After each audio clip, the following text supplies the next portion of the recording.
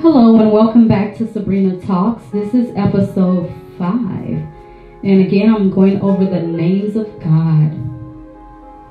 Father of glory is referenced in Ephesians 1:17 that the God of our Lord Jesus Christ, the Father of glory, may give unto you the spirit of wisdom and revelation and the knowledge of him.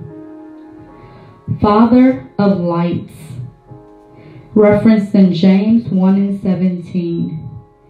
Every good gift and every perfect gift is from above, and cometh down from the Father of lights, with whom is no variableness, neither shadow of turning, who does not change like shifting shadows.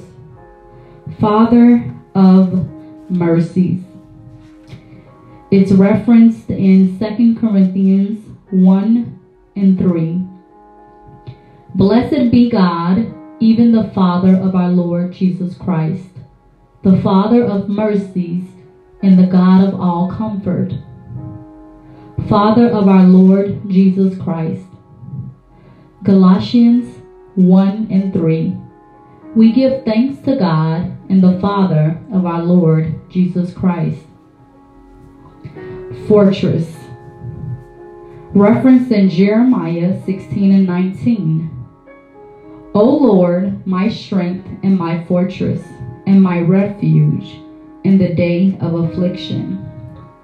A fortress was any heavily guarded or fortified place that provided protection from enemy attacks. In Bible times, a defensive wall around a city with its reinforced towers and gates was considered the ultimate fortress. In this verse, Jeremiah portrays the Lord as his fortress. The prophet's unpopular message that Judah would fall to its enemies subjected him to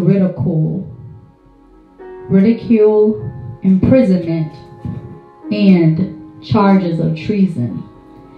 At the beginning of Jeremiah's ministry, God promised that he would make him a defense city and an iron pillar and brasses walls against the whole land.